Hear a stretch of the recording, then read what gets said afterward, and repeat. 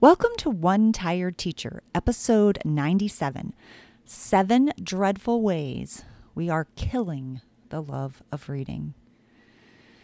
If you look around in elementary schools, middle schools, high schools, how often are you seeing kids reading for pleasure? How often are you seeing kids jumping up and down for books? How often are you seeing kids excited about being asked to take out a book and read? I feel like this is happening, that the love of reading is happening so much less in schools, and that kids are losing that enthusiasm for reading that used to be so vital in schools and vital in homes and families. And I feel like we have taken some major back steps. And I think that I've identified why some of that is happening. Had a really upsetting thing happened this week with some students, and I want to share about it. I want to talk about it. And if this sounds like ominous and difficult, then it is. It is a difficult conversation. It's a difficult thing to acknowledge and to understand and to realize that a huge part of the problem lies in some of the things that we're doing in schools. And so I think it's an important conversation to have. And next week, I'm hoping to talk about some of the things that we can do in order to regain, to bring back that love of reading. I hope you stick around.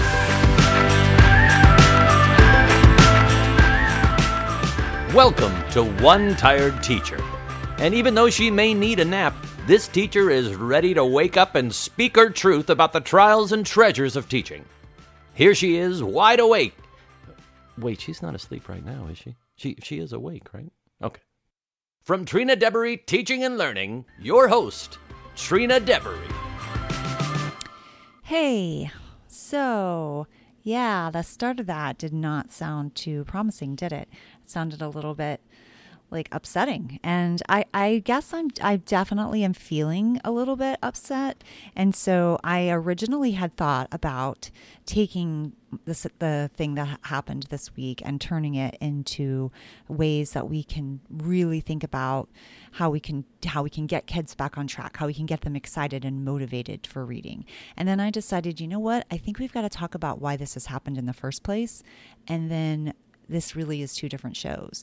And then next week we'll talk about some remarkable ideas in order to really help kids fall in love with reading. So I'm excited to do that show.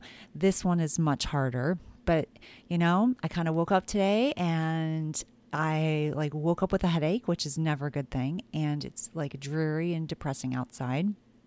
And I'm wow, it's kind of reflecting the mood that I'm in. And I'm I had a hard thing happen this week, and I want to share it because I think it's important. I think it's a message that we need to hear as educators, even as parents, and we need to recognize how this happened in order to move forward and figure out what we're going to do to make it better.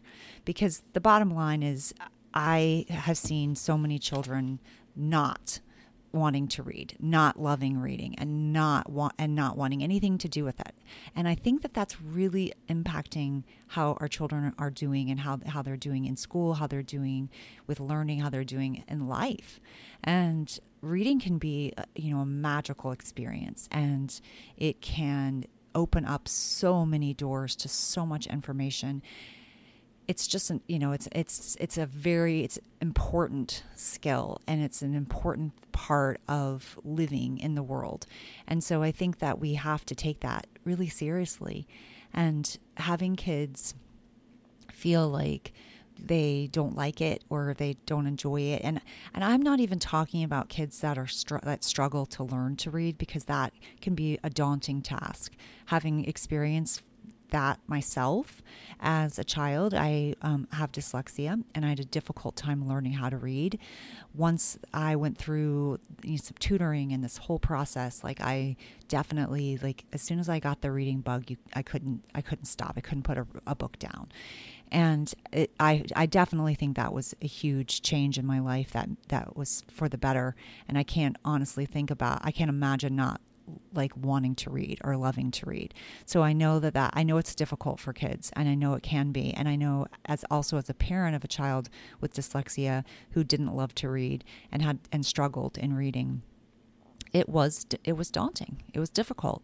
And I think that there are solutions for that. And I think that there are things that we can do. And we have so many accommodations these days with audiobooks and podcasts and YouTube videos and things like that. We have so many options to devour content. And I think that is important, and we can kind of overcome that dread of reading. But I also think I'm not necessarily even talking about for the people that it's difficult, even though I think that matters, because I know there are ways that we can help those students. I'm positive it worked for me. I know it helped my son. There's so many things that we can do in order to help break that alphabetic code for kids and help them be able to have access to text. And we have to do those things. It's important. But I'm really talking more about mindset today. I'm not really talking about reading strategies and what we can do in order to help struggling students. I'm talking about what we can do to help all students. I'm talking about what we can do to help kids want to read, love reading, be engaged with reading.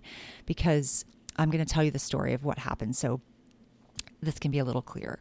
I've been in the media center as a media specialist for this school year. And I did this job another year in a different school for a little over a year. And my sole focus in both positions, in both places, and my position even as a first and second grade teacher, was always for kids to want to read, to love to read, to be enamored by reading and by books and authors and characters, and all of that was so important to me, because I really felt like if we just hooked them and grabbed them and got them in, that they would be unstoppable, and that it was with endless possibilities. And I felt like that was the key. That truly was the keys to the city. And it was always a goal for me for kids to walk out of their experience with me as a lover of reading. And so as I've transitioned into two different media centers, like that has become one of my main goals. I have other goals in the media center, and I want it to be a place of learning and thinking and discovering. But I also at the forefront is always that love, because that's love of thinking, that love of learning. And I feel like that's missing. So I have a group of kids that I just recently started doing a book club with. And I spoke to a teacher, and we decided that I was going to meet with these girls several times a week, and we were going to do a book club. So I met with them this past week.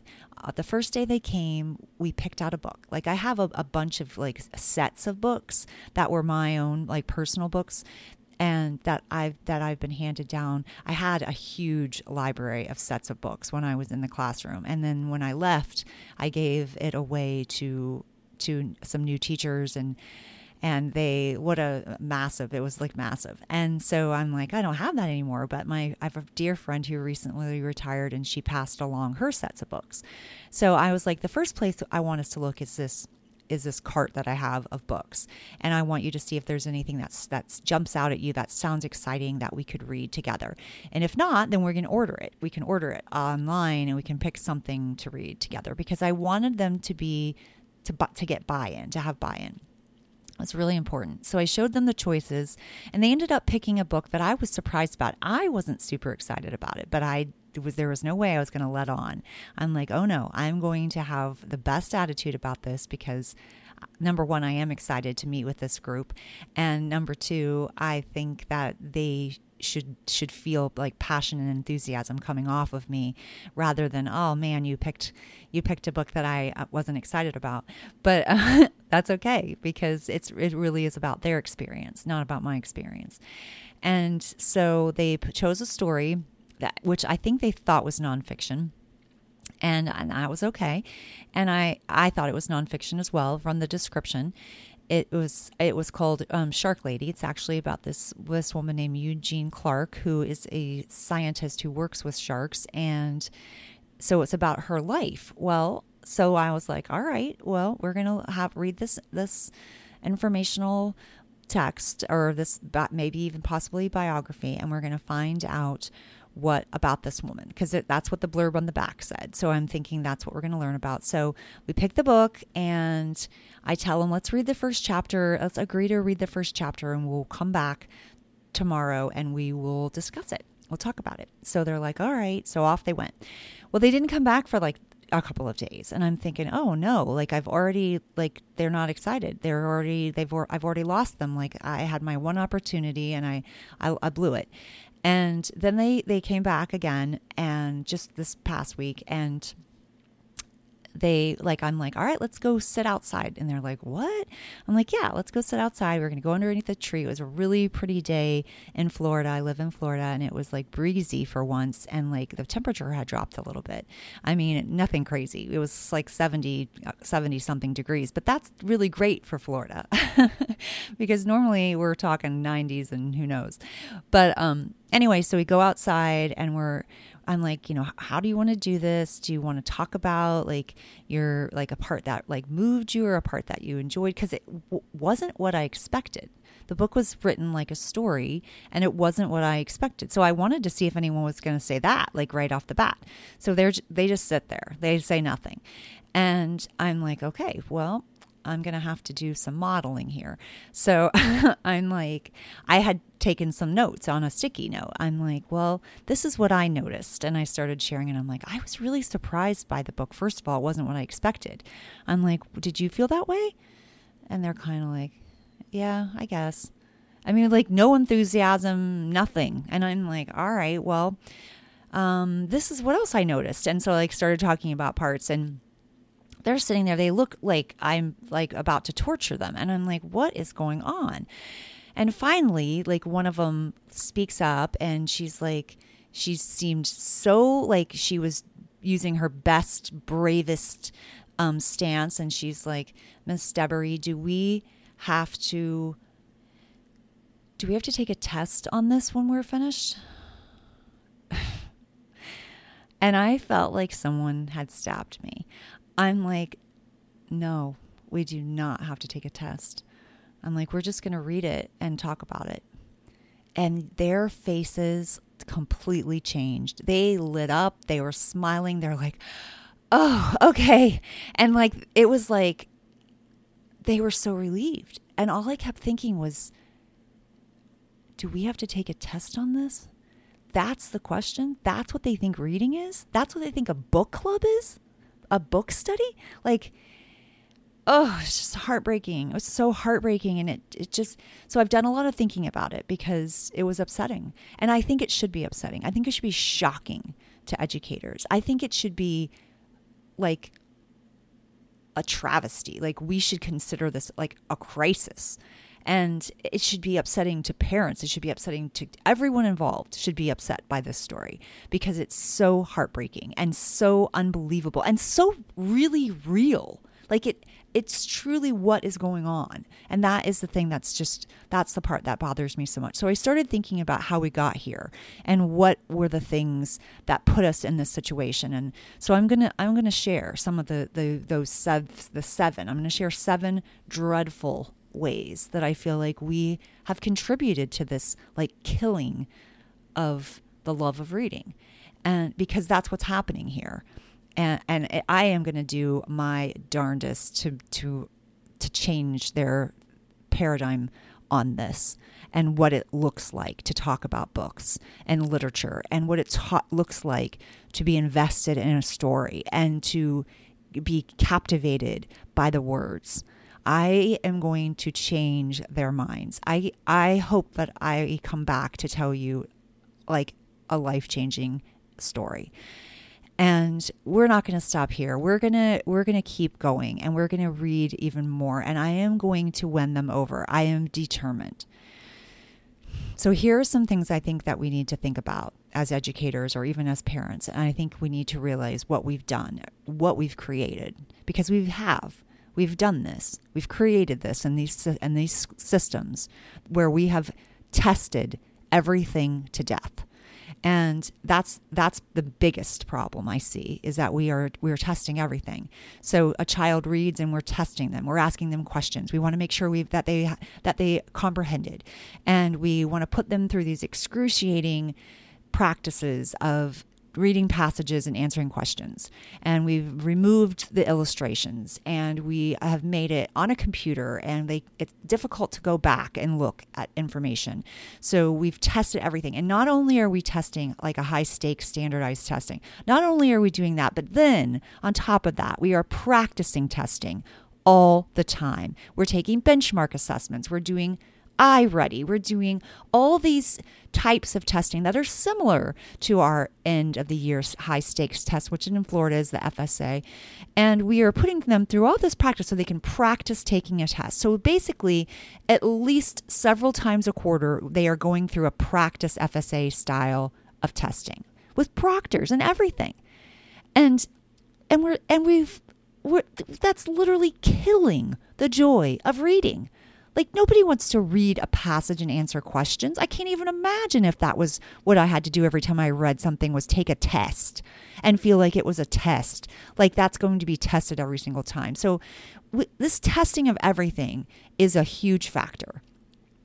Another thing that I feel like we are doing to destroy the love of reading is we're eliminating choice for students. We've gotten so like crazy almost on a leveling system and where a student is on a level.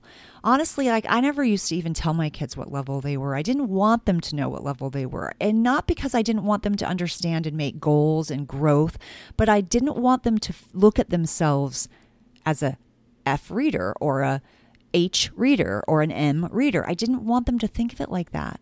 I wanted that was what I needed to use for instruction. That is not what they needed to know about themselves. I wanted them to know like what strategies work for them, or where they might want to focus, or how fluently they were reading the words, or if they were making meaning with their voice, or if they were asking and answering deeper questions about text. That's what I wanted them to know. I didn't want them to see themselves as a level. And so when we get to this leveling system, we end up eliminating their choice. We say, you're a level F, you must read a level F. You're only reading level Fs. You can't read anything else. It has to be a just right book. Just right doesn't always mean that it's the exact level that is an independent level for them. It can sometimes mean it's the book that's just right for them because that's what they want to read, or that's what they aspire to read, or that's where they need to gather information because they're learning about sharks and they need to read a book about sharks. That might not be on their just right level. It might not pass the 5-finger test. Some of those things I feel like have hurt our readers. They no longer have a choice in what they're reading. When they're reading passages and answering questions, they don't have a choice. That's the passage they're reading. Whether they have any background knowledge or not, whether they have any understanding about Model T Fords or not, they're reading that passage and that's what they have to answer. It doesn't matter if they have an interest, because that's eliminated. So we've eliminated choice in our classrooms. I think that's another downfall of reading, of kids loving to read. A third thing that I think has impacted reading is we've used it as a punishment. We've actually punished kids and said, all right, that's it. Get out your book and start reading. We can no longer do this fun activity. We must get out our books and start reading. Like, well, you've lost some time, so you can read. You'll have to just sit and read at recess. You can't play. You'll be sitting off to the side, and you can read. What? When did reading become a punishment? When did we have any negative connotation with reading? Like, even with writing, like even back in the days when people were having kids writing sentences because they misbehave. Like, now you've made writing a punishment. You're actually taking something beautiful that we want kids to do forever as lifelong learners, and we've incorporated it with punishment. Of course they're not going to want to read. Of course they don't love reading. Did we expect anything else? Did we expect anything differently? So that's reason number 3. Or I should say dreadful reason number 3. The fourth dreadful way we are killing reading is forcing kids to read. We are telling them that they must read for 20 minutes a day when they get home from a long day of school, or however long we want to make them read, and then they must keep a log of that reading. And so they are reading for this specific time. It doesn't matter how they are feeling, if they're tired, if they have a headache, if they've had a bad day, if their parents are getting divorced, if they have to, it doesn't matter. We're telling them they must read. So we're eliminating their choice, and we're giving them like a dictated time that they must read. Number 5, we're requiring kids to keep logs and summaries. I can't even think of anything worse. I would never read again if I had to write down everything that I read in a day, or even worse, I had to summarize it every single day. I can't even fathom that. I mean, is that real reading? Are we giving them real reading experiences when we're asking them to summarize everything they've read? That is 100% effective way of making a child hate reading. It's literally destroying their love of reading. I understand that we want to know if they know what they've read, or if they're fake reading, or if they've actually read different genres. We want to. Why can't we have a conversation with them? Why can't we allow them to even do a quick recorded thing on a phone saying, this is what I read this weekend, Miss Deborah. I read Diary of a Wimpy Kid, and I was doing a recipe with my mom, and we were making fried chicken, and I read a fried chicken recipe, and then I was on, that would be so much easier if they were doing that. And they were just having a conversation. If we don't want to take the time to sit down with them, or we don't have the time to sit down with them because of all the other crazy things we have to do, we could at least do something like that. So it wasn't as tedious. It was like them having like them doing a podcast themselves. So we have to stop some of these practices that actually make kids hate it. And kids that are struggling, that's even worse for them. Then not only are they struggling with the words, now they have to write all this down and make it even more excruciating. Reason number 6, we're using boring programs. When I just said that Model T Ford, not that couldn't be an interesting article for someone, but it was in a program that I'm thinking of, and it wasn't interesting. It was the way it was written was really poorly written. We have got some of these companies that I feel like have never actually been around kids that are creating text, and we're giving it to kids. It's like very, I don't even know what else to say but boring. And it's just not written in an engaging way. And then we have these programs on the computer where they're reading these passages and answering these questions, and usually even that information is boring and not relevant and not exciting to read or discover. So that's another thing that I think that we're doing. And then the final thing, and I think there's probably so many more things that we're doing that is destroying their love, but this one is like heartbreaking to me, and that is eliminating libraries. We're eliminating, or we're not funding them. We're not helping teachers build up classroom libraries in their classroom, or we're having them take them out because we have to social distance. And how can you take out a library? How can you not fund a library in your classroom? How can kids not have lots of choices?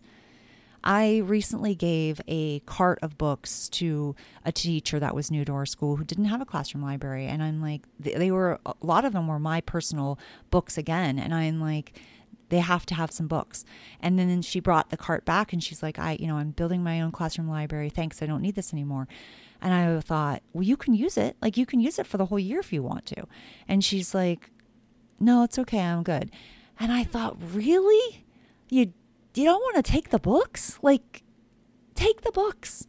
Like, I never turned down books. I always wanted books. I didn't care where they came from. Like, I was constantly collecting books because I wanted kids to have so much choice. It wasn't like I was giving her a pile of crappy books.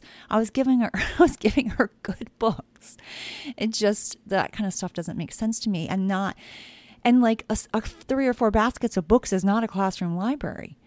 And then on top of that, we're not even like going to the library. We're not even like finding value in the library. These are things that I think that we're doing in schools, and we may even be doing at home. Like, we're not buying books, or it's not a priority. We're not putting books on our children's bookshelves. Some kids don't even have a bookshelf.